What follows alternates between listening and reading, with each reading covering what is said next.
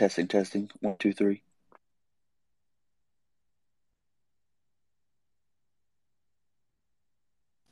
Loud and clear. Where's the intro music, Cow?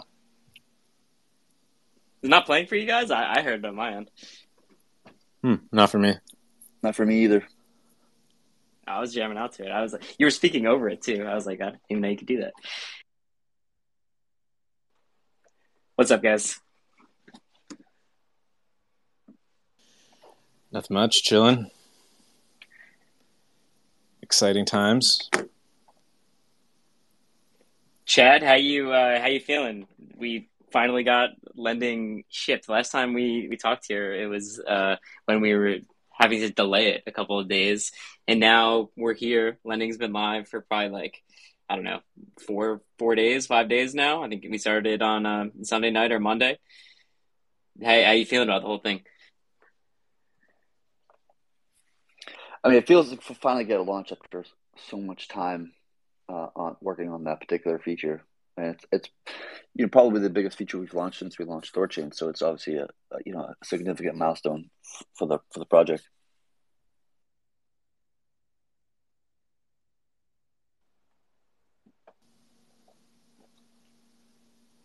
Yeah, I kind of see this one as like your baby. Like, you've been uh, so excited about this. I mean, we all have, the whole community, of course. But yeah, it's so cool to finally see this like wild idea that's gone through so many iterations over so much time, and actually seeing those alerts like, oh, BTC loan open. It's pretty dang cool. Yeah, for sure. It's very exciting to see it. It's good to see it to take off, and um, I'll be very interested to see what happens over the coming like few months to see how it performs, right? Because as I've said many times in the past, like this is a novel idea. This is an experimental concept. There are a lot of things that need to be proven about the idea, and so we're finally in the place where we get to kind of watch things and see if elements to the design make sense or they don't. Relative to the actual real market. So I'm really excited to see this the next few months. Yeah, what do you think right now about expanding into other assets? Is it proven out enough on Bitcoin and ETH to start expanding to other assets, or do you think we should let it bake a little bit more before opening up to everything like Litecoin loans and Bitcoin Cash and everything else? No, I would say it needs more time than what we have so far. I would say that um, we at least need to wait. I would say in order to add more assets, in my opinion, if you want my 2 cents, I would want to see at least 3 months, maybe three or 4 months, maybe even longer, to see how the behavior works with these two assets. And I think that will like showing that behavior of how people react in certain case scenarios of like market conditions and so forth and so on, of when people open or when they close and this kind of stuff will help us inform us to whether or not a lower market cap or a more illiquid asset is um, safe, safer, or less safe for the protocol, right? I still want to see the behavior of these two assets for the next few months to see how that like kind of pans out before we step into other assets. Yeah, that totally makes sense. I just got up Simon here from Chainflip. I know we're definitely close. You guys are one of the closest protocols to THORChain. So what's up, man? Like thanks for coming up in these spaces. Glad to have you as part of the broader community. Thanks, man. Appreciate the invite. Very happy to be here. Congratulations on the launch of lending, guys. Really cool. Thanks, man. And anyone from the community can also just request and come up if you have just questions about lending or just like want to share your 2 cents about any feedback that people have about the launch or the feature. I'm pretty like one thing that I've been taking note of like since it's gone live is just how orderly it's been. And I think it's good that it isn't just like a mad rush to like everybody take out the first loans and everyone's just like fighting for like to be first in. I kind of like the slow, cautious thing, and that's pretty much what we've seen with every major feature launch. Like Savers, it's just slow, steady ramp up for, X number of months. And I don't know what your guys' thoughts are, but I'm assuming that we're going to see something similar for lending, where it's like, just a slow, steady, there's no real rush in the gate, which I think is like really the proper way to, launch something that's like this, not to have everyone be like, all right, everybody is just taking out loans like right now, and then the caps are filled, and then everyone's sitting on their hands. So it's more of a slow, orderly like process to get it ramped up. Yeah, I'm actually really glad to see that that's the way it's going. I feel like it's just a lot easier to, not get out of control and just see how everything's happening. Like on the THORswap side, before the launch, the devs were like, pulling all nighters and everything, and there was kind of this thing in the back of everyone's mind of like, is anyone even going to get to use the UI, or are bots just going to like eat up the entire thing on like second zero? But yeah, personally, I'm kind of glad to see that it's just rolling out in like a more controlled way, let people get a feel for it. I think people want to like, see it work in all directions a bit. Like I think part of it is probably the 30-day minimum to pay back. I feel like that's probably what some people are waiting for, just to kind of see the system work in both directions. I am curious, Chad, your thoughts on that. Like, do you think the 30 days is going to stick, or like, I mean, I love it in concept, like not letting it immediately, but I just wonder if like you think 30 days is the final, or do you see that kind of coming down? That's a good question. I'm open to either direction, really. Just depending upon how we see behavior and these kind of things. I think in part, the point of this 30-day thing is to make sure, or just to advocate for a longer term loan, like that we want people to utilize this loan on a not like on a short term degen mentality, but to have a kind of long term view. And I think that 30-day thing is just kind of helping us to kind of garner the correct kind of audience we want to see utilizing this type of loan. So I think for me, like 30 days seems like a reasonable first go at it. And if the community feels differently, after we've seen some like data come back and this kind of stuff, I'm opening to either extending it further or contracting it depending upon, the information we have. Like we always have to be aware that like that with new information and new data, we should be able to, strong opinions loosely held, right? And if we feel with new information and data about things, we should be able to kind of modify our viewpoints on things. What's your sense so far about how it's going? I think so. My general viewpoint is that thus far it's actually been pretty clean. We've had a few bugs initially, nothing like too significant, very small bugs. Most of it's around like the quotes endpoint, for example. But like that, it's kind of expected to have a really large feature, and obviously there's gonna be some things to iron out that you don't find during the testing process. So over the next like 2 weeks or 3 weeks, we're going to be just bug fixing some things. The UIs are also getting their UIs kind of like settled and more more baked.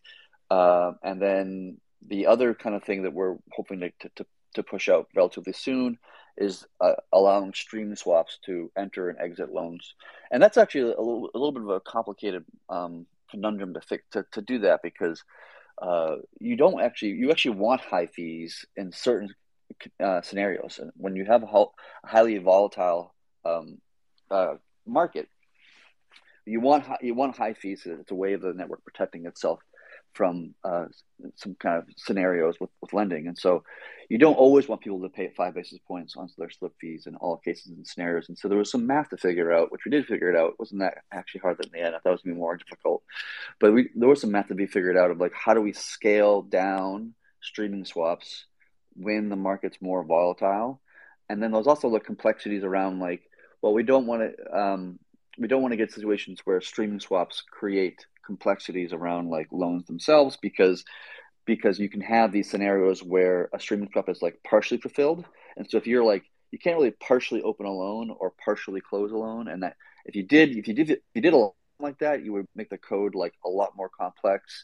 And then you would also kind of create an opportunity for more bugs, issues, maybe even exploits. And so I'm kind of hesitant around doing that. And so I'll make sure that we can make some changes to streaming swaps to make sure with a very high degree of certainty that if you were to open a loan or close a loan, that you would not get to this kind of half open, half closed. So there's like a bunch of problems to be solved, and I think we've pretty much solved most of them, if not all of them.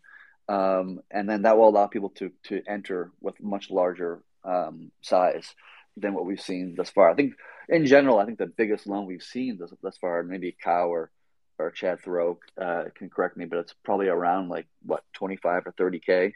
Is probably the biggest loan, and I think we've heard from multiple people in the community saying that they know somebody or they are somebody who wants to take a much larger loan, but they're waiting for the slippage was just too much, to kind of support them, which makes complete sense to be objective. So I think once we get the streaming swaps working on lending, we might see an uptick in terms of like larger size trades. Yeah, it makes perfect sense. That was the largest I saw too. I think 2 BTC collateral and approximately 1 BTC as the loan amount. Yeah, so I think streaming swaps will definitely open that up to larger loans potentially. And same thing for savers. Like, is it equally? I would actually guess it's simpler to do for savers than for lending. Is that true? Like, because that's going to be. I mean, I'm really excited for that, like, because especially with just how the network has been recently, like suddenly there's all this extra cap space and we got stable savers. I'm sure we'll get into like rolling out, and like, so savers is looking pretty sweet again. And then you put streaming savers on top of that, and like, that's going to be pretty exciting. Yeah. So streaming for savers is a little bit simpler because in a loan, there's actually four trades happening, right? Two swaps on the collateral coming inbound, and then two swaps on the debt going outbound. And you want to make sure you do all that in an atomic fashion, right? Or in a way that you're not going to fail the transaction on the way out on the debt, for example. And that's one of the challenges of streaming swaps is because it's up across multiple blocks. You really can't do an atomic streaming swap. It doesn't make any sense. So that's a lot more complex and difficult than savers. But the problem with savers, the challenge with savers, is that you are streaming into a synthetic position, and there are synth caps and there are TVL caps, right? And so what happens when you start the streaming process to become a saver, and then halfway through that process, we hit the synth cap or we hit the TVL cap, and we have to reject your thing or whatever. And that's a discussion that myself and Dennis are having about what's the best way to handle that. My initial feeling is that like as long as we have enough space at the beginning of the streaming swap, it probably doesn't actually matter. Like these caps are not like hard caps, like you can't go over it by $1 or else the whole thing will crash. Like they're quite soft in their nature. So and these streaming swaps happen probably at every block over several thousands of dollars, and so like you could probably get most streaming swaps will happen within a minute, right? For entering or exiting a saver's position. So it's like very small like period of time. So it's probably not that big of a deal. But I'm still having conversations and debates with Dennis about this topic. But yes, savers is a simpler thing to support than loans, but they still have their kind of sharp edges.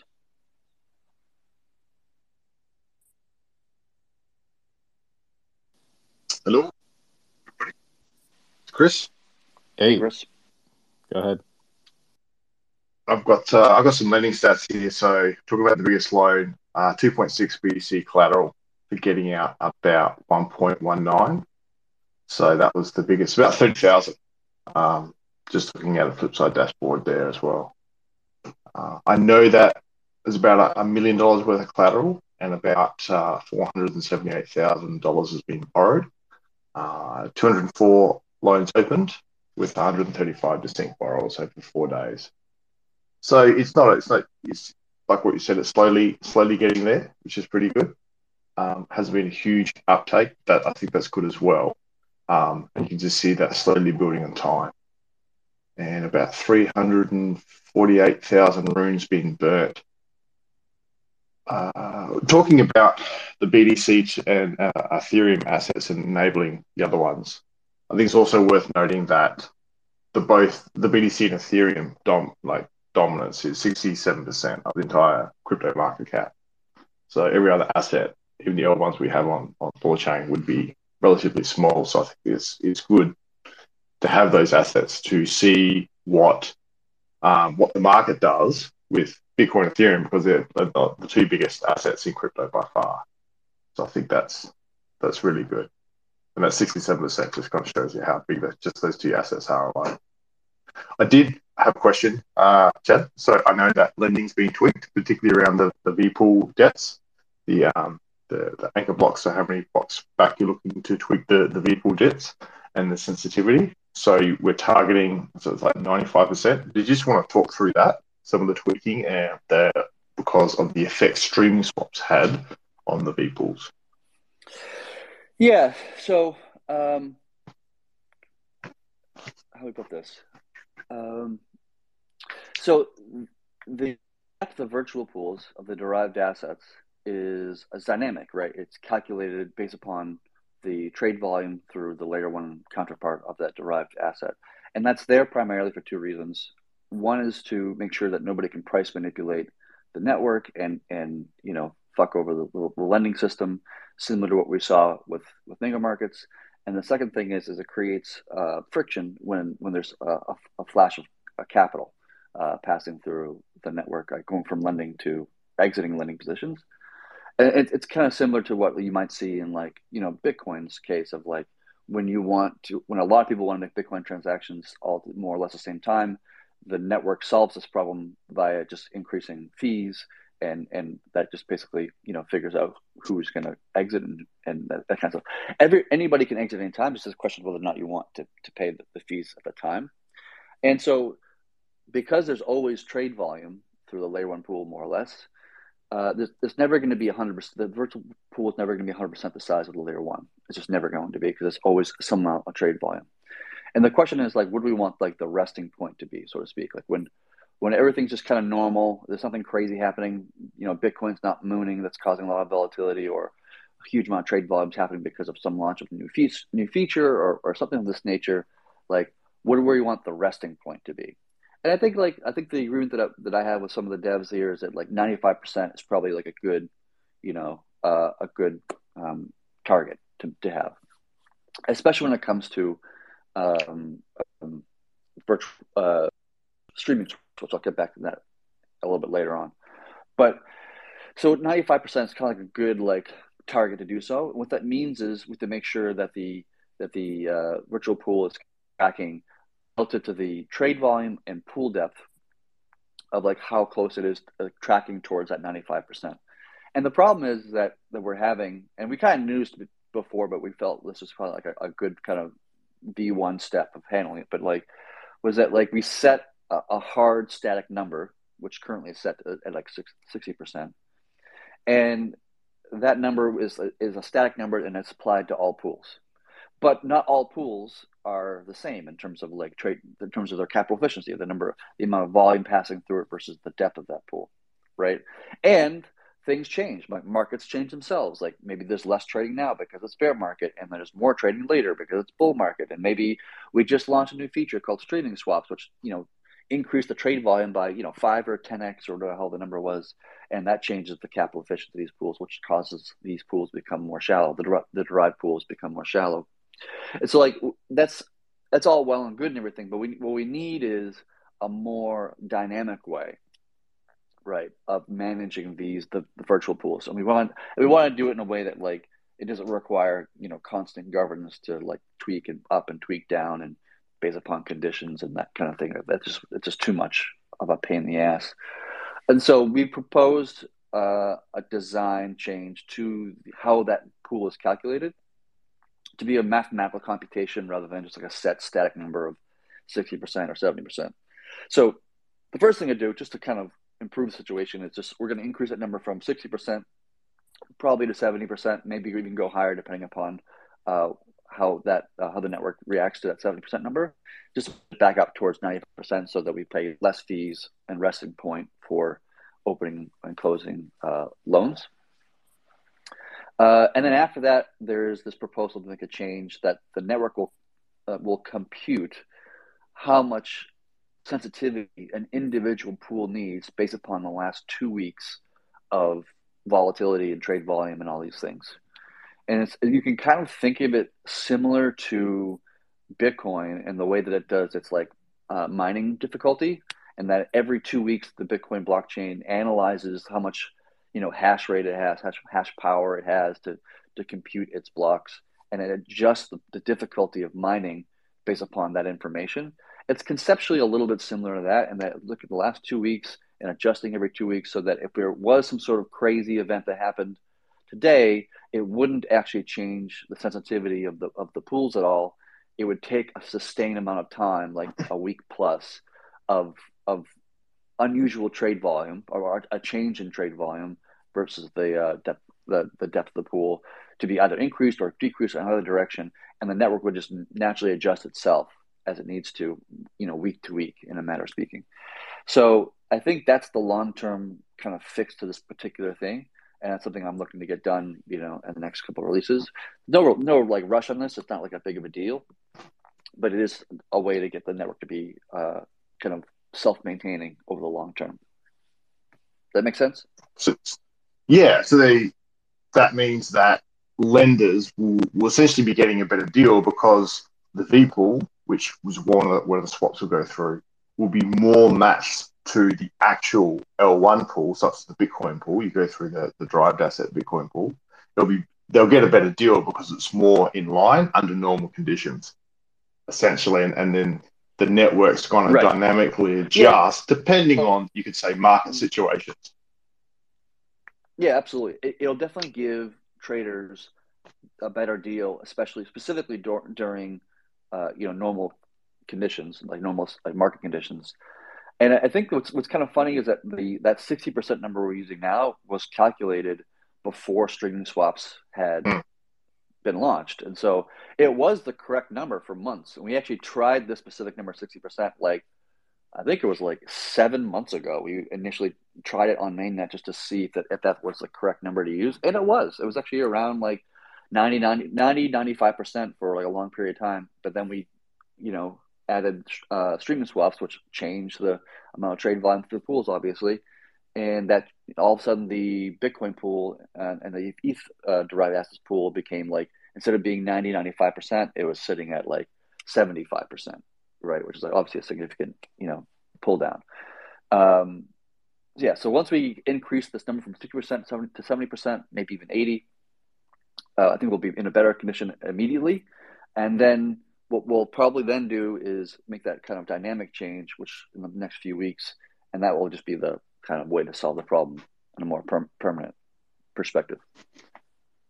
So the V pools, one of the benefits, at least before streaming swaps, was to detect pool manipulation and then you could say incentivize an orderly withdrawal. So if there's huge amounts of trading, if there's a big spike of trades in the L1, it would reduce the pool, the V pool depth. So then it wouldn't be an optimal time to get out. And obviously streaming swaps does that smoothing effect. So you could stream out, everybody could potentially stream out, and you wouldn't have this massive spike because people aren't necessarily doing instant swaps to exit. So how does it still provide that pool manipulation and incentivize an orderly exit in those very high volatility times outside of normal trading? Yeah, so there's two components to this. So there was some kind of interesting math that took us a while to figure it out. But when you're swapping between two pools of different depths to them, right, which means you're going to pay a different fee in pool A versus pool B, and if you specifically want to get 5 basis points in the swap fees total between those two pools, calculating the exact swap size you need between these two different pools of different sizes was a little bit of a tricky problem to solve. And thankfully, we actually found the math to do so. And so as the layer one pool will stay more or less constant, right? And the virtual pool become more and more shallow, the more exodus there is, or the more volume passing through the layer one pool. So as that number comes down, the virtual becomes more shallow. Well, the size of each individual subswap gets smaller in size to maintain that 5% basis points, right? Yes. So Yes. all of a sudden, in a normal scenario, let's just imagine the case that, like, in a normal case, you needed 10 trades, 10 sub swaps to get that your 5 basis points, right? In a normal case and scenario. But then imagine if the virtual pool is now halved or even 90% lower, in depth. And all of a sudden, instead of 10 trades, you actually need, I'm making up numbers here, so don't quote me here, but like 100 trades, right? So it actually dynamically means that you need a lot more trades to maintain that 5 basis points. That's the first component. So you need a lot more trades to maintain that low 5 basis points, fee that you would be paying. And the second component is that lending itself will put a cap on the streaming swap quantity based upon how much the virtual pool has reduced in size, right? And it follows the same exponential curvature, if you want to call it that streaming swap saves on transactions. So when you do a trade on THORChain, when you break your trade into two different swaps, you basically are getting about 50% reduction in swap fees. If you do 3 swaps, you're now getting approximately about 75%. So adding another trade is decreasing by 25% instead of 50%. And another trade of that is like 12.5, and it basically goes down. So it's exponentially decreasing as you increase the number of swaps. And so we're following that same curvature, but just going in the reverse direction, right? So if the pool was hypothetically 100%, the virtual pool is 100%, then you basically, there's no cap to the streaming swaps. So it could be the high numbers you want, basically infinity, right? Whatever the hell the number is, right? If you go to it's 99.99% the size, well, now you move from infinity to about 10,000 swaps, right? And if you go to 99.9%, it's now 100 swaps. And if you go to 99%, it's now, I think, 10 swaps, something like this. I can't remember the exact number off the top of my head. But it decreases very fast, right? And to the point where when you get to 95%, which is kind of the resting point, the maximum number of swaps allowed would be about 20, right? And so you have the maximum swaps allowed is decreasing, and then also the number of swaps needed to get 5 basis point is increasing. And these two things are basically sandwiching, right? And they're both increasing the fees in their own right, in a matter of speaking, if that makes sense to you.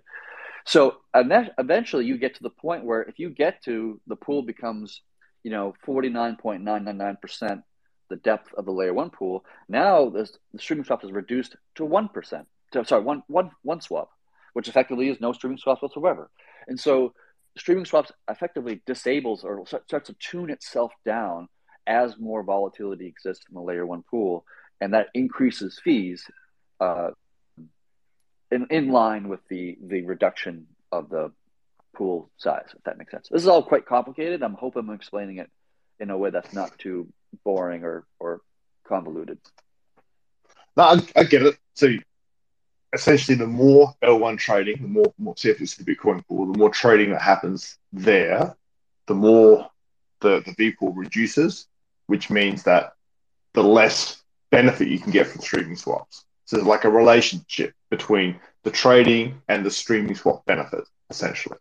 And the higher the trade volume is on the pool, the less you can use streaming swaps because of the V pool depth difference. Right. Even at 95%, the depth, you're only ever going to get 20 swaps possible. So if you're like a big giant whale, that's probably not going to be. It may not be enough for you or whatever. But then also at the same time, the each individual sub swap is going to be even more larger relative to what 5 basis points would give you. Yeah, it's just reducing the max streaming swap quantity.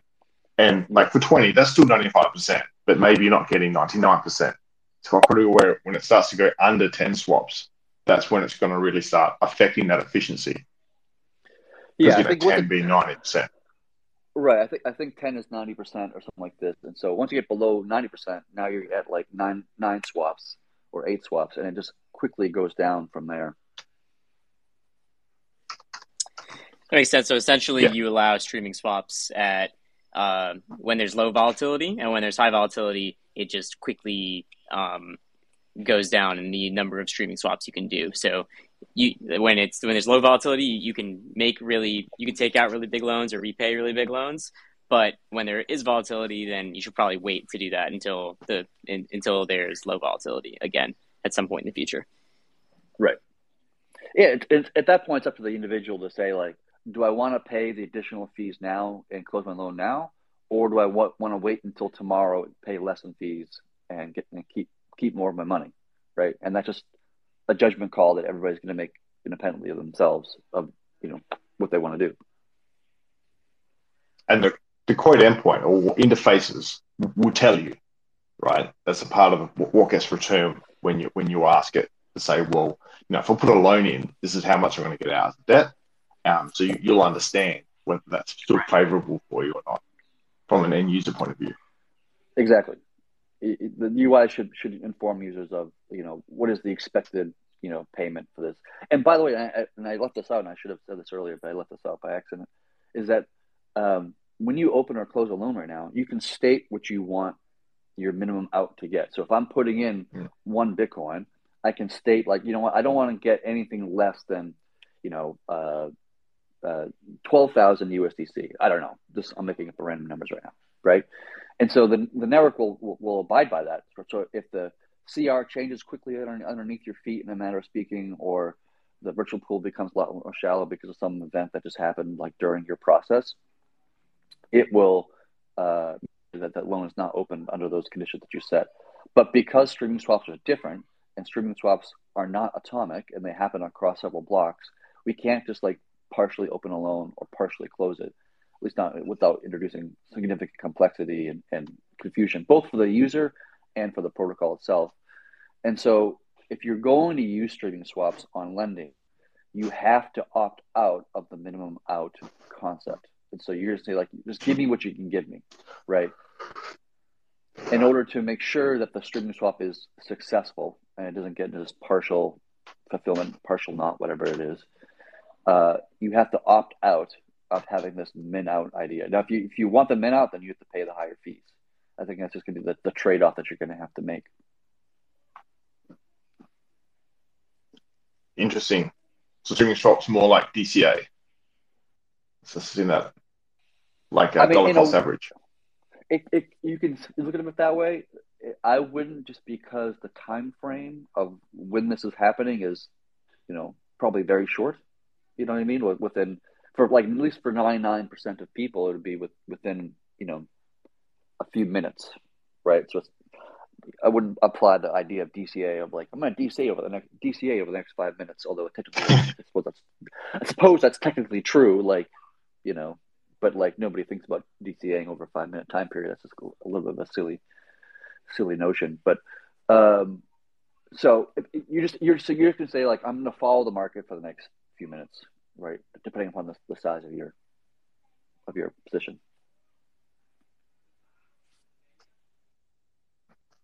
Cool. I think the opposite's the same as well. Like, that'll be the same for when you repay your loan. In the repayment, you can have a look at what collateral you're going to get back if you were to fully repay the loan. Is that right?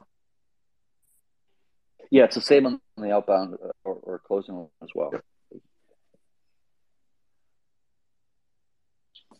Yeah, one thing you mentioned earlier, Chad, is interfaces. And so like right now it's just THORswap and Lens doing front end for lending. But we just met today with the Shapeshift team who's working on lending. I'm sure THORwallet's also working on it. I'm sure other interfaces as well are working on different lending interfaces.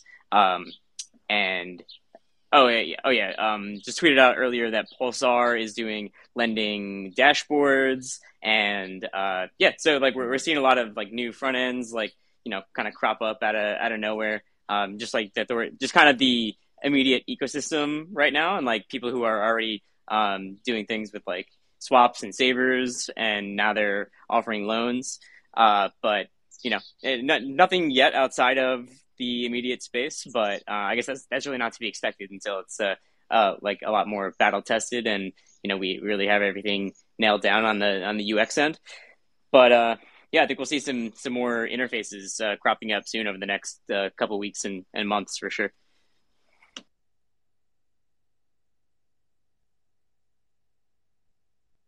Yeah, excited to see more UIs get involved in the game here. I'm sure Shapeshift will probably add lending at some point too. They're probably going to be doing that at some point. I'm assuming. Yeah, we literally just met with them today, just like giving them feedback on their like design for the open and closing and stuff like that. So they're well on the path of getting this shipped out. And they also just put in streaming swaps the other day, and I think we saw our first big streaming swap come through Shapeshift today. Is like a 77 Ether to Bitcoin swap coming through the Shapeshift front end. I saw, so I think that was the first big swap to come through Shapeshift. So huge shout outs to those guys getting their first. I really feel like the industry has not figured out how huge streaming swaps is, like how much it changes things.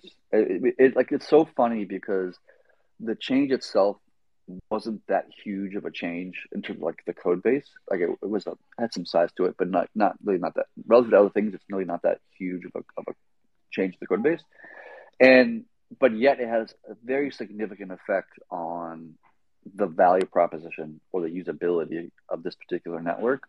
And it's shown, obviously it's blatantly obvious that it's been a highly successful feature thus far for the protocol.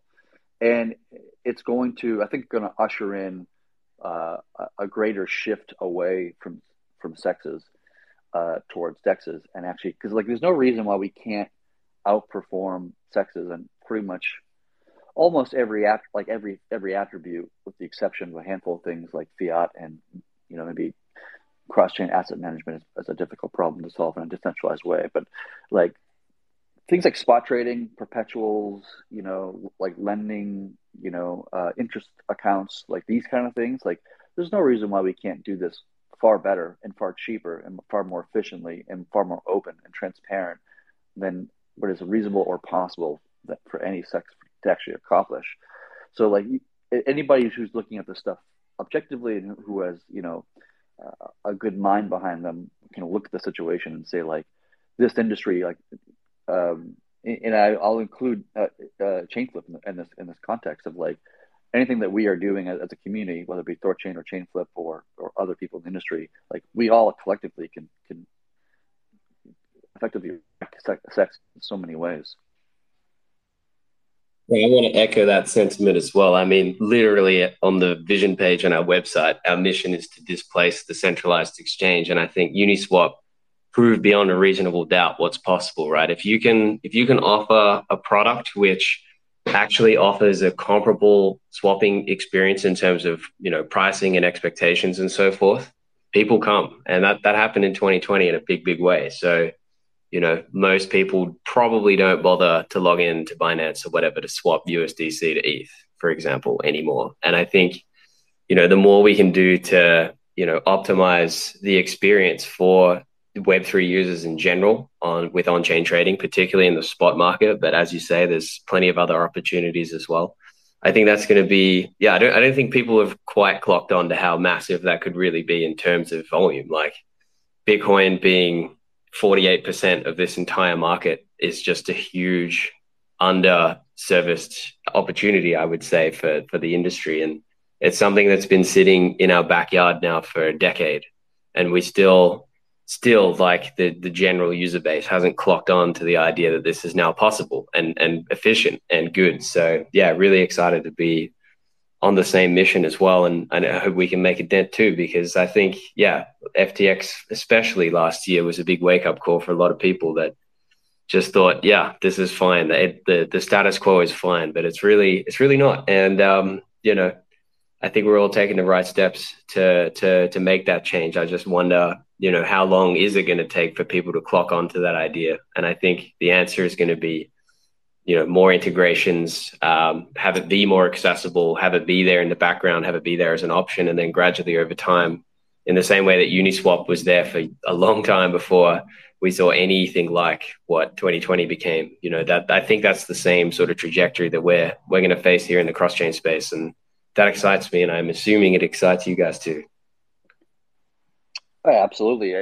I mean, to add on what you just said, like people are waking up because of FTX, right?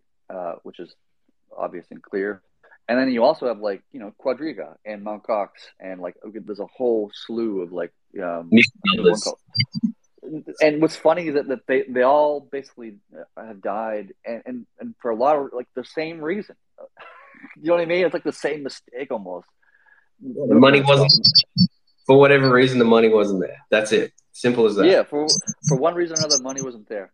And what's great about this DeFi space, like even if THORChain were to collapse tomorrow, right, or some whatever, right, hypothetically speaking, like we would learn from it. Like first of all, everybody who's participating in it had clear knowledge of everything that was happening, right? Like in Quadriga and FTX and stuff like this, like nobody knew what the fuck was happening, and if you did know, you'd probably run the fuck away, right? But in something like a chain flip or a THORChain, if things don't go right, you at least knew everything that was happening, and in the end, you made the choice to put your money in chain flip or in THORChain or whatever it might be, and whatever happens, the community learns from it. And maybe we make a mistake that chain flip learns from, and you could change how your thing is like. Or maybe we made a mistake. Like for actually, perfect example. We made a mistake with security in the earliest days of our beta, right? And we got exploited once a couple of times, and we learned from that mistake. And it would be great if somebody like a chain flip, for example, observes the mistake that we had made and say, you know what, they made a mistake. Here's the solution they came up with. We like that solution, or maybe we don't like that solution. Doesn't really matter. And you just adjust yourselves to make it to like correcting yourselves from the things that mistakes we made, right? And so forth and so on. You guys might make a mistake on Chainflip, and we're like, oh, that's a really interesting mistake that Chainflip made. We should probably make a change ourselves to address that particular issue, whatever it is. Not that I'm trying to flood Chainflip or anything like this. No, no, no. I mean, you're exactly right. I mean, when the THORChain hacks happened back in the Chaos Net days, like we looked pretty closely at like the types of exploits that actually happened there, and that was really helpful for us actually to sort of go, okay, well, what is the actual like potential surface area for an attack? Like, what should we focus on in our audits? What should we focus on in our internal reviews and so on? So that, yeah, that you're absolutely right. It's been very informative to work it out, and I think also like with these DeFi products, it's not like with FTX where you just have your money sitting there all the time, right? This is like you're only exposed to it. Most users, if you're not LPing or whatever, you do a swap and that's it.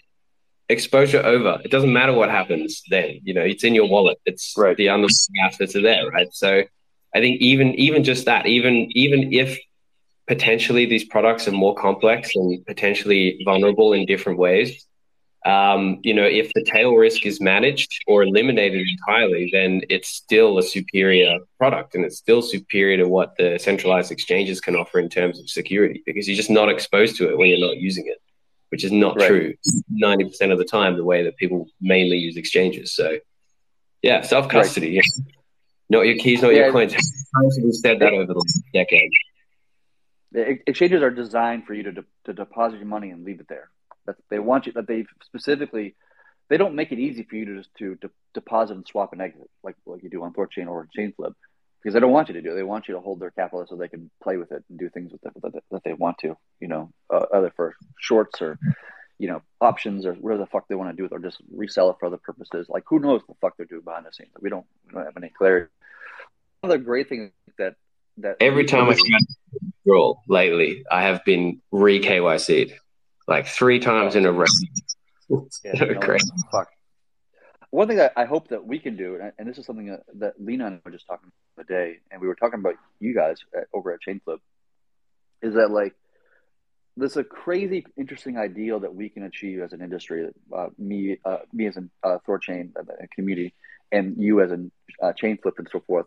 Is that like we can connect to each other and utilize each other arbitrarily. Aggregate the fuck out of this thing. Like I'm totally down to doing a DEX aggregation with Chainflip and Chainflip with us, and then we can pull on your liquidity and use your assets that you connect with, and you guys can do the same thing on our side. And then in the end, what you're left with is that users will just use whatever is the most efficient, pathway to give them good price execution or whatever the hell the thing might be. And whereas in the centralized exchange world, like everybody wants to be themselves and like the capitalistic mentality, everybody trying to beat everybody else, just creates, like a competitive market, which in itself is a good thing at a high level. But wouldn't it be amazing if we just had a series of public good networks, whether it be Chainflip and THORChain and Uniswap and and Trader Joe and fucking everything else in the industry, and we all just fucking talk to each other and we just swap amongst each other and make it super clean and super easy for the user to acquire any fucking asset whenever the goddamn they please, without signing up and all this bullshit and deploying assets and getting like, fucking all this shit. Like, how amazing would that be if we just like work together as an industry and we could totally fucking do it, and it'd be fucking awesome. It's relatively straightforward as well. I mean, like for example, we're not going to be listing Litecoin anytime soon, as one example, right? So there's like plenty of overlap where it makes complete sense, even if you're not aggregating across any given pair. So yeah, totally, absolutely, and like that's why we put so much work into the Chainflip SDK, right? This is the whole thing.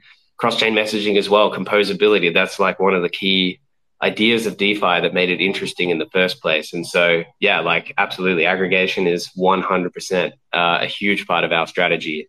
And I think a key component in actually taking on Binance or whoever, right? Because, as a user, it's nice to be FTX or whatever and be able to swap to pretty much anything I can think of that might be relevant to me. Rather than just hopping around all these random bridges and random dexes on random chains to get to where I want to go, like, and having to do multiple transfers and all this weird stuff that shouldn't be there and doesn't have to be there. So yeah, absolutely. We're 100% on board with that. That would be sick. That'd be so awesome. The industry would win in that scenario. Us working together, it's a win for everybody. I mean, yeah, it's the cross-chain space as a whole. Like even like the cross-chain messaging protocols, right? Like we're not bridging USD. We don't have to though, because Axel has already done it, right? So if that's what you want to do, you should be able to do it, and there's no reason not to. There really isn't.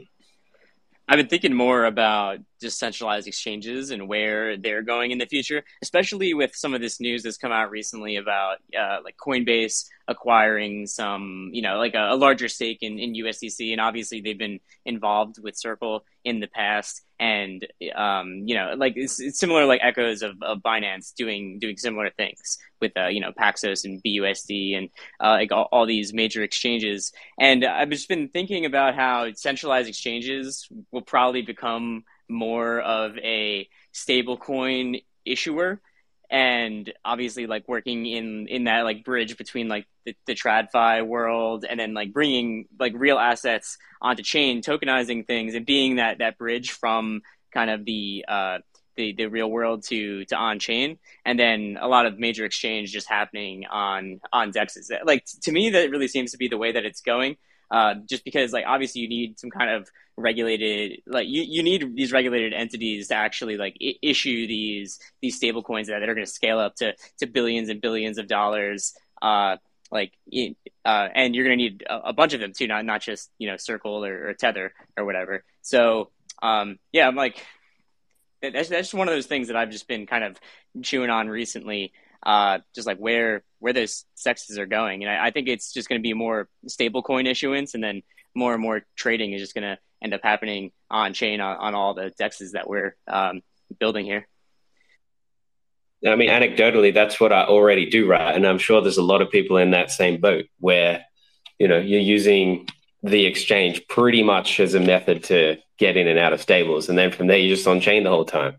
The industry's got to that point where that's largely possible now, and there's more to go, but it's exciting, definitely.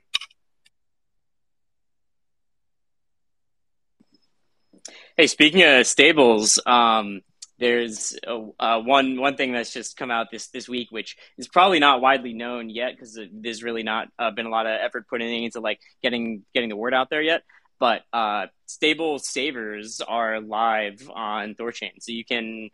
So all of the THOR anchor assets, so all of the stable coins which are used to find the THOR price, which I believe right now is just Ethereum USDC, AVAX USDC, Ethereum Tether, and maybe BUSD on Binance Chain. I'm not sure if there's more than that, although but all of those assets can be added to savers now. So you can actually deposit, single-sided, just any of those stablecoin assets, and then have a savers position in THORChain. So that's like brand new to the protocol this week. And no one's really made any noise about this yet, and we definitely need to ramp it up a bit and add support for all of the other stablecoin pools that we have, like especially the new ones like LUSD and GUSD and USDP, and there's a good number of them that exist that we need to add support for. But that's a brand new thing to look forward to on THORChain.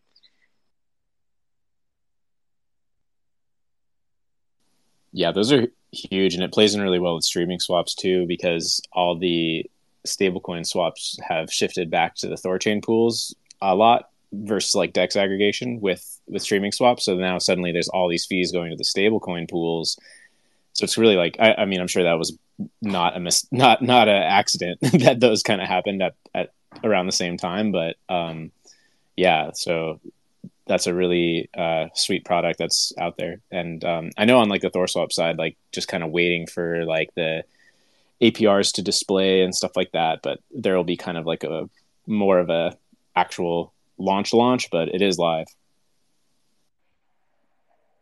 Okay, so let me splash a little bit of cold water on this, right? Because I want to make sure we keep it real in a matter of speaking. So synthetics in general is it's enabled the network to do a couple things like fast arbs and savers and this kind of stuff, but they also pose a liability on the protocol, right? Because we use the POL to kind of balance the sins and all this kind of stuff. And so that liability is relational. At least this is how I look at it, right? And I'm happy to be proven wrong or whatever. Is that that liability has a relationship to the volatility of the asset, right? In this case, stables. The less volatile something is, the more the increase of the liability, the number of those assets in the network, and the depth of the pool, right? And synth utilization, effectively. And so, because when we move from a bull market to a bear market, right, and the rune price goes down, and the other asset, in this case, we're talking about stables, is basically stationary. That means that the POL needs to deploy more rune into that pool to support the LPs of that pool, so forth and so on, right? And so, like, if you go hog wild on this stuff, right, you can put the network into a dangerous scenario. Now, in this particular case, the stablecoin pools are quite shallow, right? And so there's not like a huge amount of liability there. But I want the community to be aware of and to be completely clear and upfront from the get-go. I want the community to be aware of that we don't want these pools to become like massive in size, like something the size of the Bitcoin pool or greater. And we probably don't want to see a 50% synth utilization on these stables because they pose a greater liability to the protocol. Do you see what I'm saying? So I think we should be aware of this when we're entering it and kind of keep a watchful eye of it over the next few months or a couple of years or whatever, and just kind of tamper things when it makes sense to do so. Does that make sense? Yeah, it does. Yeah, thanks for adding that. Are the caps? Can the synth caps be set specifically for the stable pools? Or is it currently just like across the board? It's currently across the board. There's no specific synth cap for particular stables. I'm open to the idea of adding that, and maybe that's the right thing to do. Maybe we say that for the stable coins we don't want to do a 60% utilization like we other assets.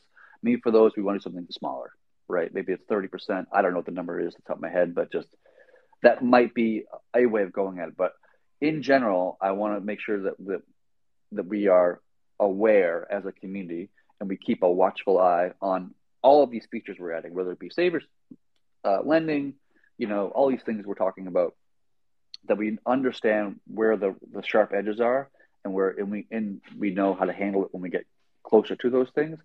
In general, most of these problems that we're talking about in the protocol, we can see them coming, a mile away, right? Which is why I'm talking about a theoretical issue that we could have at the next bear market, which is what, like 40 years away. You know what I mean? So it's like we have plenty of time to adjust and correct it and right the ship as we see need to. But I just wanted to voice that mentality, just so the community as a whole is aware of that and keeps a watchful eye over the coming years. Yep. I thought there was a maximum depth that was available, and it's quite a bit lower for the savers pools for stable coins than it is for just the regular assets. I believe it was like 33% rather than 50%, which isn't. I mean, I'm sure we can adjust that as it goes on, but obviously we don't want them to be like giant stablecoin savers pools, but we do want some kind of depth in the stable savers pools. Yo, Logan, and also THOReau. Sorry, I brought you up here way before, but I'm really giving you guys a chance to speak. Sorry, I think Simon had something to respond on that previous topic before. Yeah. I didn't have something to respond, just to a question that crossed my mind while we were talking about that. Like, talking about caps and having like these assets and wanting to restrict the pools and stuff. One of the things that I've been thinking about recently with Chainflip is like, what happens when, and you guys have probably done this before, I don't actually know, but what happens when you make the decision that for the benefit of the protocol, because of the economic security limitations and so forth, what happens when you decide that you need to delist an asset, you need to delete a pool or something? Like, how do you guys actually think about that? Have you guys done that before? Yes, we did do it once. We have done it before. We've done it once before. It was of an asset called THOReau. I don't know if you've ever heard of it. Okay, yeah, that checks out. Yeah, so it's complicated. So with synthetics and with lending, it makes it even more complicated, right? And so I think what would need to happen, and to be honest, it's hard to plan for this because the scenario and the situation that we're in that is causing us to delist a particular asset could be a huge wide varying of reasons. Maybe the asset just went to zero, like Luna did, UST did. Maybe it's the beacon chain for BNB, and they're just getting rid of it, or whatever. I don't know. Not that they're getting rid of the beacon chain with BNB. I don't want to spread that kind of thing, but I'm saying like you never know the circumstances are, and those circumstances will greatly influence the process of actually delisting a chain or an asset. But in general, at a high level, we would take a vote as a community and say, hey, we want to get rid of this chain because of X, Y, and Z. Assuming the nodes pass it, this should be a signal to the community to start withdrawing your assets, like start, burning your SIM and, closing your loans if you have collateral in that particular asset. Of course, right now it's only Bitcoin ETH, and obviously we're never going to remove those chains for obvious reasons. But like that does create a lot of complexity. But we have to give people time to withdraw, and if they are sleeping and they don't do that, then there's nothing we can really do about that, with the exception of with synths, we can probably just we can burn their synths for them, maybe through a store migration. With LPs, we can withdraw their liquidity for them through what we call a Ragnarok protocol. But lending is more sticky and more difficult because it requires them to put in capital to get out the capital, and we're probably not going to pay off people's loans for them. That's probably not likely to occur. Yeah, that's a little more kind of a sticky situation. But we'll have to think about that as a community, and But I can't imagine us really removing chains in general, with the exception of the extreme edge case of like a THOReau. Yeah, it's just like when you've got limits on how much you can support, right? And both between like validator endpoints as one example, but the economic security and the liquidity as well. I guess so. You guys have a withdrawal address pre-programmed for the LPs, right? So you can just basically yeet their funds when at any point in time, and it's all good. Is that kind of the vibe? You could do that, but I also think we wouldn't need to, because if a asset or a chain becomes not very valuable and we're just taking up security securing it, then most likely the trade volume of that pool would be rather small, which means that the yield would be rather small, which means there's not much reason to be in there as an LP. And then there's been talk in the past, and I'm still open to doing this, but we haven't ironed it out yet, of changing the math of how rewards work to not give luck rewards to unproductive pools. And we've also talked about, increasing the minimum pool depth to be from 10,000 room to something larger like 100,000 room, just to drop, very shallow pools. But those don't really pose a threat to the security of the network. It's just such a small amount of room anyway. It doesn't really all that much difference. THOReau was different because THOReau got grew to be like over $100 million pools in terms of their depth rather quickly because of the everybody's excited about THOReau at the time. And it did take up a lot of our security cap space, and that's a little bit different. But generally speaking, if something's taking up a lot of our cap space, then it's probably there for good reason, and there's not going to be much of a drive or interest from the community to remove that thing. Totally. That makes sense. Thanks for that. No worries. Sorry, Logan, I didn't mean to cut you off there. I wasn't sure if Simon had a comment on the current conversation before we started a new topic or a new question. It's all good, man. It's all good.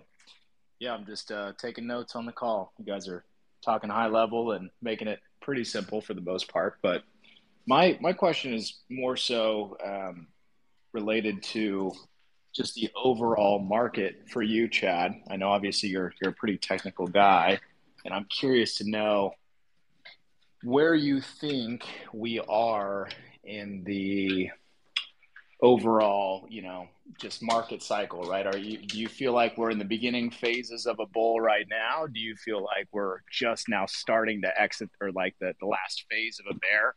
I've seen a lot of conflicting back and forth. I mean, I look at the price of Rune and I'm like, man, price has gone down by 90+%. Fundamentals have gone up through the roof. So it's a no-brainer buy to me. But someone like you that's really entrenched in the space, and I'm sure you're more in like build mode than looking at charts. But again, getting your opinion on kind of where we're at in the overall market cycle would be interesting to hear. Yeah. Okay. So here's how I think about it. And let me preface this and say I'm a builder. I'm a entrepreneur, person. I don't really look at TA. I don't give TAs. Anybody listening to this, TA is fucking pointless and useless. Don't listen to TA at all. It's fucking stupid. Wait, you're telling me you can't tell the future by drawing lines on a chart? No, I saw this funny thing the other day. I think a lot of people saw it, where it was BitBoy talking about THORChain. He brought up like the wrong chart for like 10 minutes, something like this. He brings this chart of a coin he knows nothing about, and he looks at the chart for literally 15 seconds, and he says, "Yeah, this thing's gonna go up here, but it might come back here, but it's not gonna go here." I'm like, what the fuck are you talking? You just literally just drawing lines on a fucking chart with a Sharpie and like thinking he actually has some sort of insight about future was one of the funniest things I've seen in a long time. It's like 2017 vibes. It was ridiculous. I don't know. BitBoy's a low IQ person, to be honest with you. But anyways, here's what I think about it. I don't know about TA. I don't know about price movements and all this shit. But what I do know is like more long term like trends. And from my understanding of the market, and this is how I look at it, and I could be completely wrong, so don't take this as investment advice, is that every bull market and every bear market, for the most part, is longer than its previous one. It's an elongating process that's been happening for 12 plus years, right? Or 13. Whatever. How many years we've been running with Bitcoin now? 12, 13, 14 years? Whatever the hell the number is. And like, yeah. So it's most likely, in my opinion, that the bear market we're in now will probably be one of the longest markets we've seen. Now, the one caveat to that is that the last bull market we had was not traditional bull market. We didn't see a blow up top. Things just kind of felt like things got cut short than what we would typically see. But my general feeling is that we are not starting the bull market yet. We are still in the bear market. We're probably going to be here for a good amount of time. We've probably hit the bottom, like in a general, we're just be moving sideways for a long period of time. THORChain's Rune's a little bit different just because we launched streaming swaps. We create a lot more value. So obviously the price kind of reflected that. But generally speaking, we've hit as a market more or less the bottom. That doesn't mean it can't go further down. I mean, Michael Burry, who basically called the 2008 collapse in the housing market, he put a $1.6 billion short on the S&P 500 and specifically tech companies. And in some ways, this guy is actually making a short on AI, thinking that it's a bubble and a lot of these companies are not going to get that far that fast. And so maybe he's right. He put on a huge bet. I mean, $1.6 billion is not a small amount of money, and so he's feeling that probably by the end of the calendar year that the market in general is just going to have a strong pullback. And if that's the case, it's certainly going to have an effect on crypto as well. So we could see more of a downside if the general macro of of stocks and bonds and these kind of things pull back as well. But if assuming nothing crazy happens in the macro of the political economic world, of a general political collapse or general market collapse, then we'll probably have hit the bottom of the bear market more or less. If things move sideways up and down a little bit. You might argue, some people might argue, that the halvening will be one of the kickoff things that creates the next bull market. That's been somewhat true in the past, but my assumption is that the halvening within Bitcoin is decreasing effectiveness on the general market. Each halvening that it has a much stronger effect, in its first back in 2012, I think it was, or 2013, and it has less of an effect on each individual halvening. So I still think that the bear market's still alive and well. We're going to be sitting in it for a good amount of time, maybe another year or two. But I could totally be wrong. This is not my expertise. I don't really study this stuff. I'm not an expert in this stuff. What I am expert is just building blockchain, building protocols. Well, eventually, on a long enough time horizon, you guys keep doing what you're doing. The industry is going to continue to grow. It's obviously not going anywhere. There's a lull. Really, it's the liquidity cycle, right? So, from everything that I'm seeing, there's contradicting.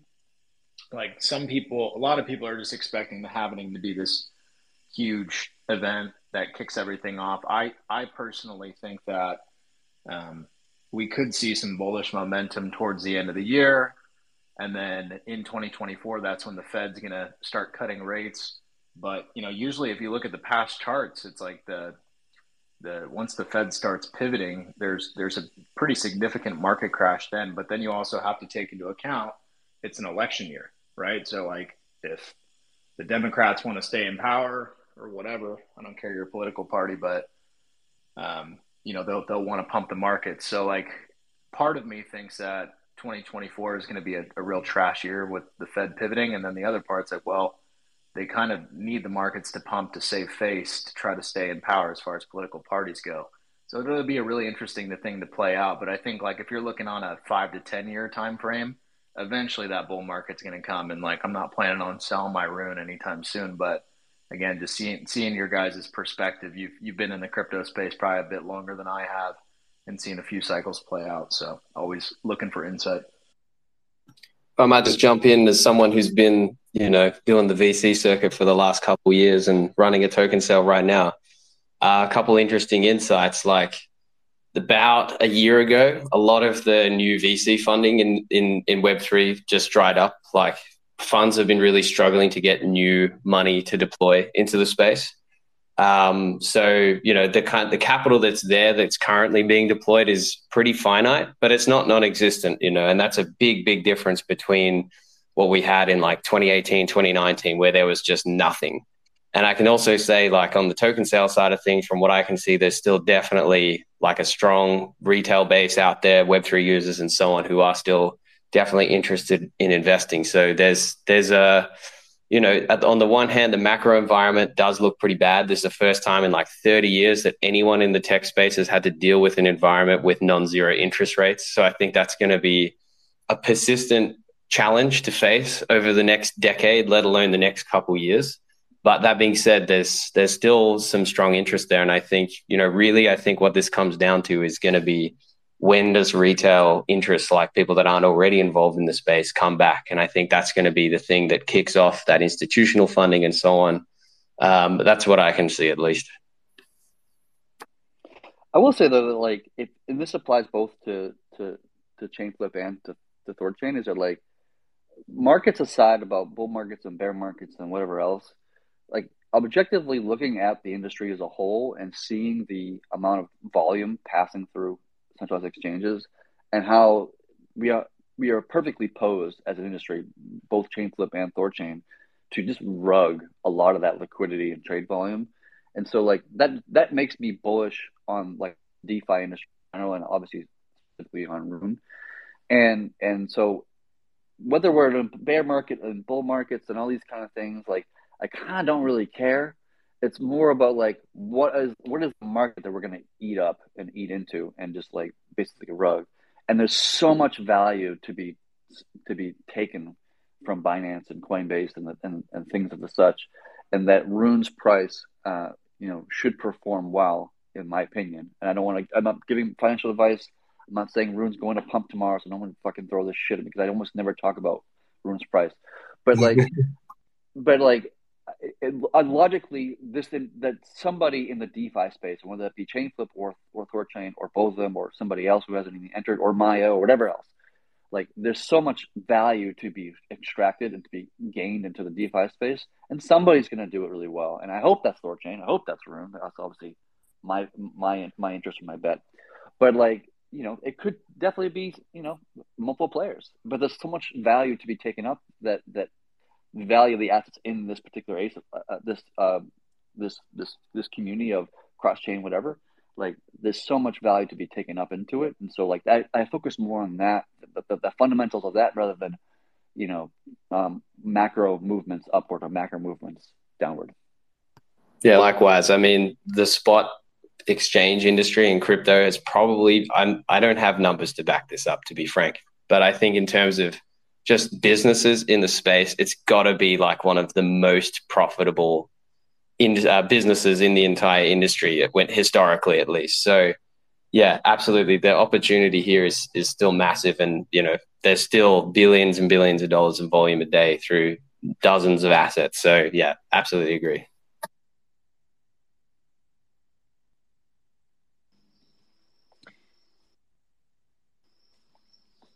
Hey, Juggernaut, what's up, man? Hey, what's up, guys? You hear me? Yep. Yes, sir. Yeah. Hey, everyone. My intervention is for Logan. Logan, I follow you, respect you, no problem. But when THORChain is talking about supranational financial system, you can't resume all crypto in 2024 American election. Please, there is a world around USA. Okay, just to say that. Look at what happened with BRICS now. Maybe they will build their one CDBC. I don't know. Please, it's a global movement, not only in USA. Just thank you. Yeah, but people still look to the U.S. as the market leader, and for like the Nasdaq is premier, right? And I do agree with you that crypto is global and fuck the United States for the most part, because if for example, if the United States approved the ETF, Bitcoin would probably fly right now. Like, so when you're saying that's right, but that is counteracting what you just said. So it's bigger than the United States, but the United States still holds crypto by the balls to an extent, just because the U.S. is still the most powerful country in the world, and people look to the U.S. as the market leader. But I mean, I do agree with you that it shouldn't be that way, and crypto is global. But it is what it is. Like we're in this period of time where they're trying to fight the tide. Eventually, the regulators are going to get swallowed by the ocean. It's just what's going to happen, and they're basically just delaying the inevitable at this point. It's kind of funny to watch, but yeah, I mean, I do get where you're coming from, and I'm not trying to just be USA centric, but I do live in the United States, and I mostly keep up with US based regulators, if you will. Just one word, with your permission. THORChain is made for decades. THORChain don't care about USA elections. Okay, it's made for decades. Okay, effective. If Republicans wins in 2024. Maybe crypto market will be better. Maybe, don't know. For how much time? An evolution is for decades. It's not for 2 years or 1 year. Or I think we must think the project for for more than one next election in one country. It's my opinion. Hey, Chad, I'm wondering if you have any thoughts about emissions on THORChain. Because, like, when I think about this sometimes, like, I know the emissions curve of the reserve of the network it's similar to Bitcoin in like its slope, right? Where obviously it's emitting a lot at the beginning and then kind of has a short, steep drop off and then tapers out over infinitely long period of time. So, well, obviously that's just like one end of things where that's just like that's Rune going to liquidity providers and node operators. That's basically the distribution of the Rune asset over like the lifespan of this network, and obviously like bootstrapping it at the beginning and tapering off more in favor of just organic fees that are generated through swaps, which are now even like overtaking the liquidity emissions already. But like when you look at how just new THORChain is, like we're not even 3 years old. Like it's still in the like if you convert that to like, hey, this is if you're just like looking at Bitcoin, you say like this is still the days of like 50 BTC block emissions for THORChain, because we're just so young and emissions really taper off a lot over time. And I think that's something that like we don't really talk about often, or like the emissions schedule and just organic fees and stuff like that. What are you guys' thoughts? Yeah, my personal feeling is that I think we had the emission schedule correct when we first launched the network, and there was a community vote a while back to increase it, and it was increased. And I wasn't a huge fan of it at the time. I understand why people wanted it, because they wanted to get more yield, blah, blah, blah. At the time, it made sense in the short term, but I'm not sure it made sense in the long term. And so if I had a wave a magic wand, I'd actually would like to see us revert the emission curve back to where it was initially, and to slow it down from where it was. I mean, but at the same time, like our emission curve is like relatively small to the rest of the industry. Like if you look at us versus like Osmosis, for example, right? The amount of tokens they emit per month, whatever, is a lot higher than ours in terms of the percentage of the supply. But yeah, I'm okay with the way it is now. I prefer to decrease this to opt for a more longer term view and help for the protocol, especially in the context like the swap fees have been really great for the last couple of months, like even during the bear market, which is kind of crazy. And the amount of revenue we're generating from swap fees is actually pretty good, even after stream swaps was kind of introduced and people can trade a lot cheaper. So, and I expect it to change over the next like couple of years to be even be better, have more volume hopefully, and that kind of stuff. Like I said before, rugging Coinbase volume and all that kind of stuff. So I'd like to see us reduce it. I don't know if it'll actually happen or not. It's not really a topic that I was like gonna burn political capital on, in a matter of speaking. At least not at this stage, especially when there's so many other things going on. Hey guys, it's 1:20 in Berlin AM, so I think I'm going to have to bounce, but thanks so much for having me. Thanks so much for coming on, Simon. Appreciate it. Yeah, you're welcome anytime to come over here. So thanks for hanging out with us. Thanks, man. See you guys next time. Be well. Thanks, Simon. I'm probably going to head off myself in about 10 minutes. All right. Yeah. So if there's anyone else that wants to come up and say anything, or like any like final points people want to make, then let's just final round right here. And then we'll call it quits.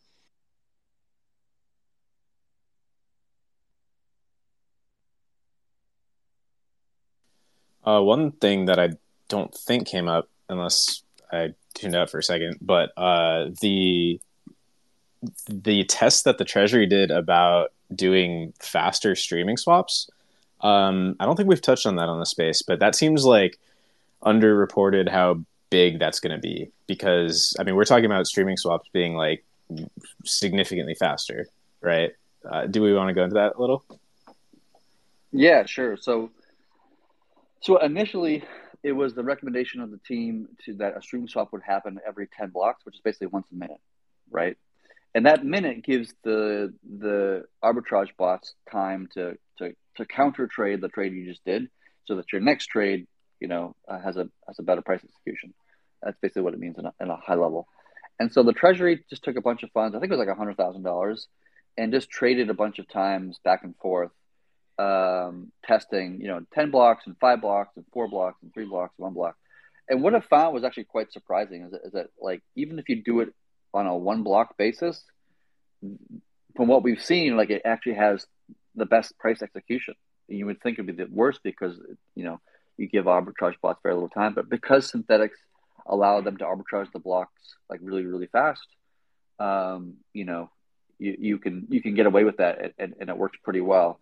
I would caveat that, and this is my 2 cents, my personal opinion, is that like this probably works generally, but it may not work like all the time, right? And especially in the cases where there's high amount of volume, arbitrage bots already burnt all the synthetic Bitcoin they have or whatever, and they don't have more to burn, so they have to fall back to layer 1 arbitrage, which obviously takes more time for Bitcoin, being 10-minute block times.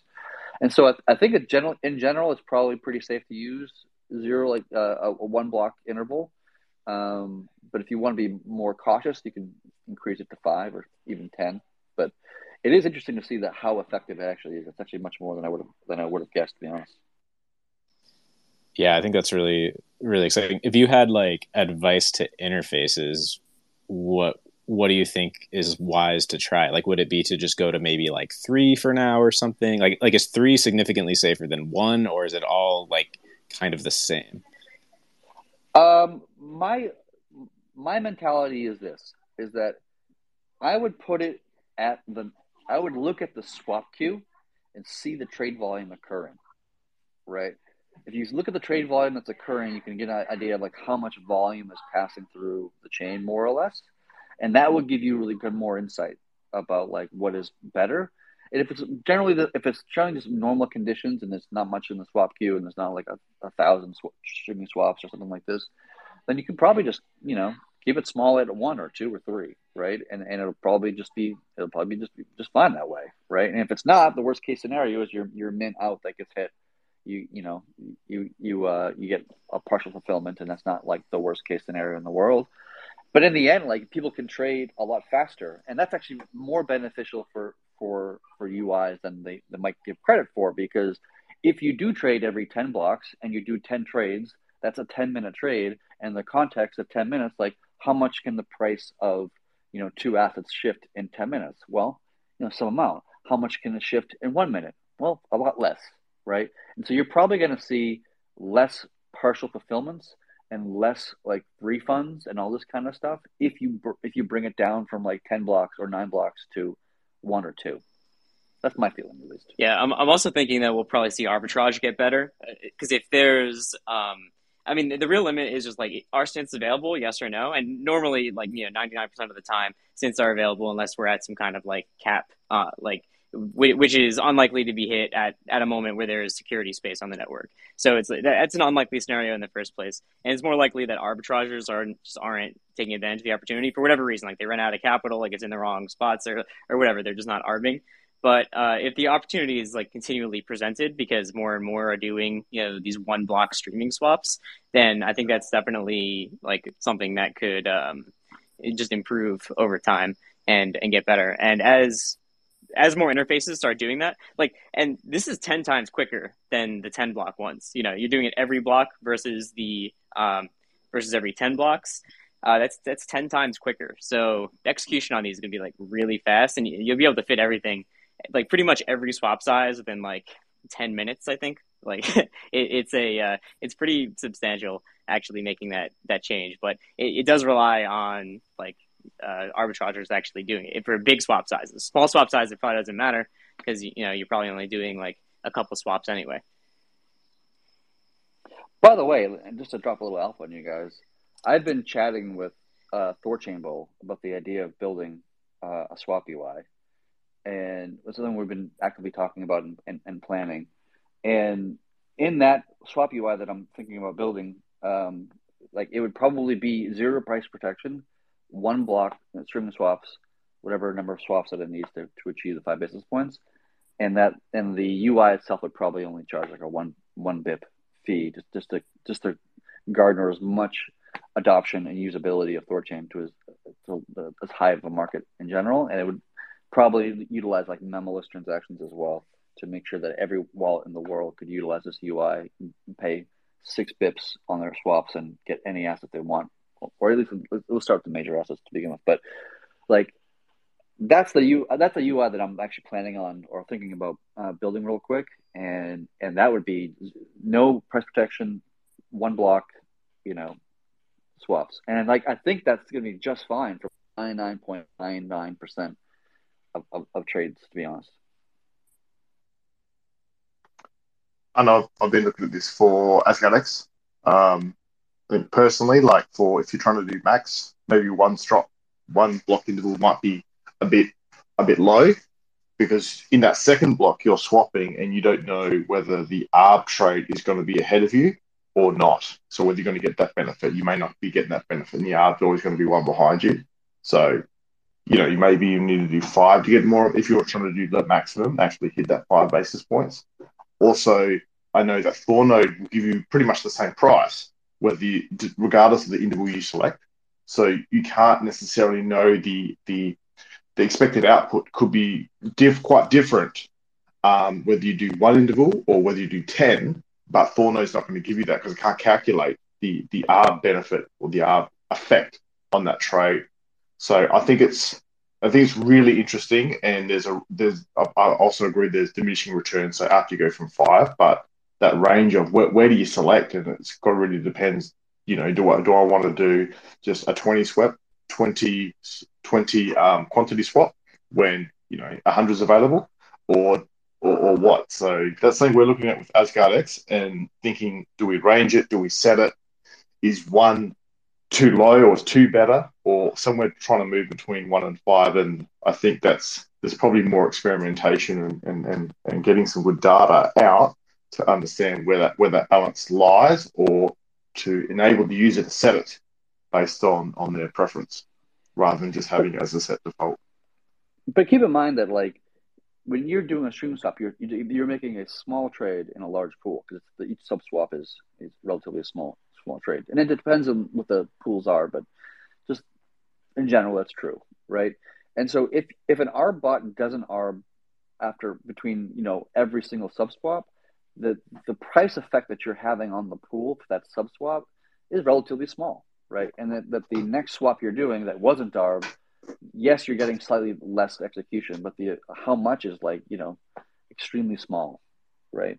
And so it might be just worth that kind of risk of like arb doesn't get this one particular sub swap or 2 of them or whatever it is, but you get much faster trade execution, and you're less likely to have a partial fulfillment and that kind of that UX experience. I don't know. I think it's worthwhile that different UIs. THORshop's going to do one design, AsgardX can do another one. I'm going to try another one, and we'll just look at the data, and the data will tell us over time like what actually makes the most sense, what are the pros and cons, and so forth and so on. Yeah,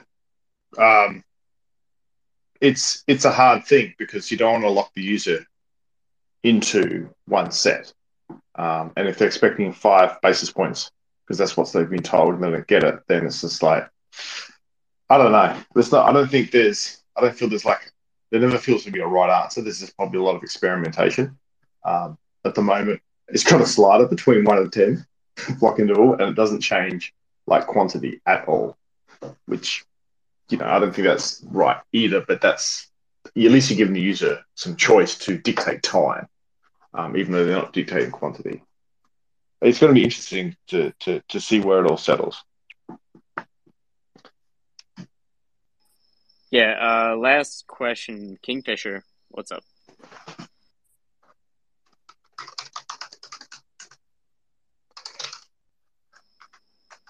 Kingfisher, are you there? So, man, you want to say something?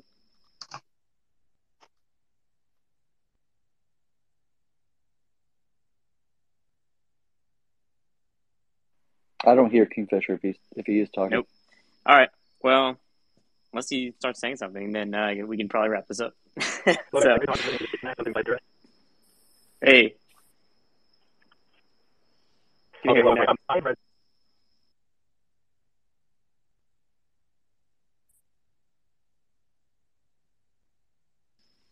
Is he just like a minute behind or something? I don't know. He started talking and then just went on. Yeah, I feel like he's like really behind. I'm not sure what's going on. Twitter Spaces has rugged us again. Yeah, sorry. I don't think this is gonna work. All right, let's wrap it up then. Thanks for hopping on, guys. I probably won't be able to do next week, but let's do it again. And when we got more stuff to ship, let's do it. Hope BSC probably soon, and let's see what else goes on. All right, cool guys. Cool. Thanks. Later. See ya.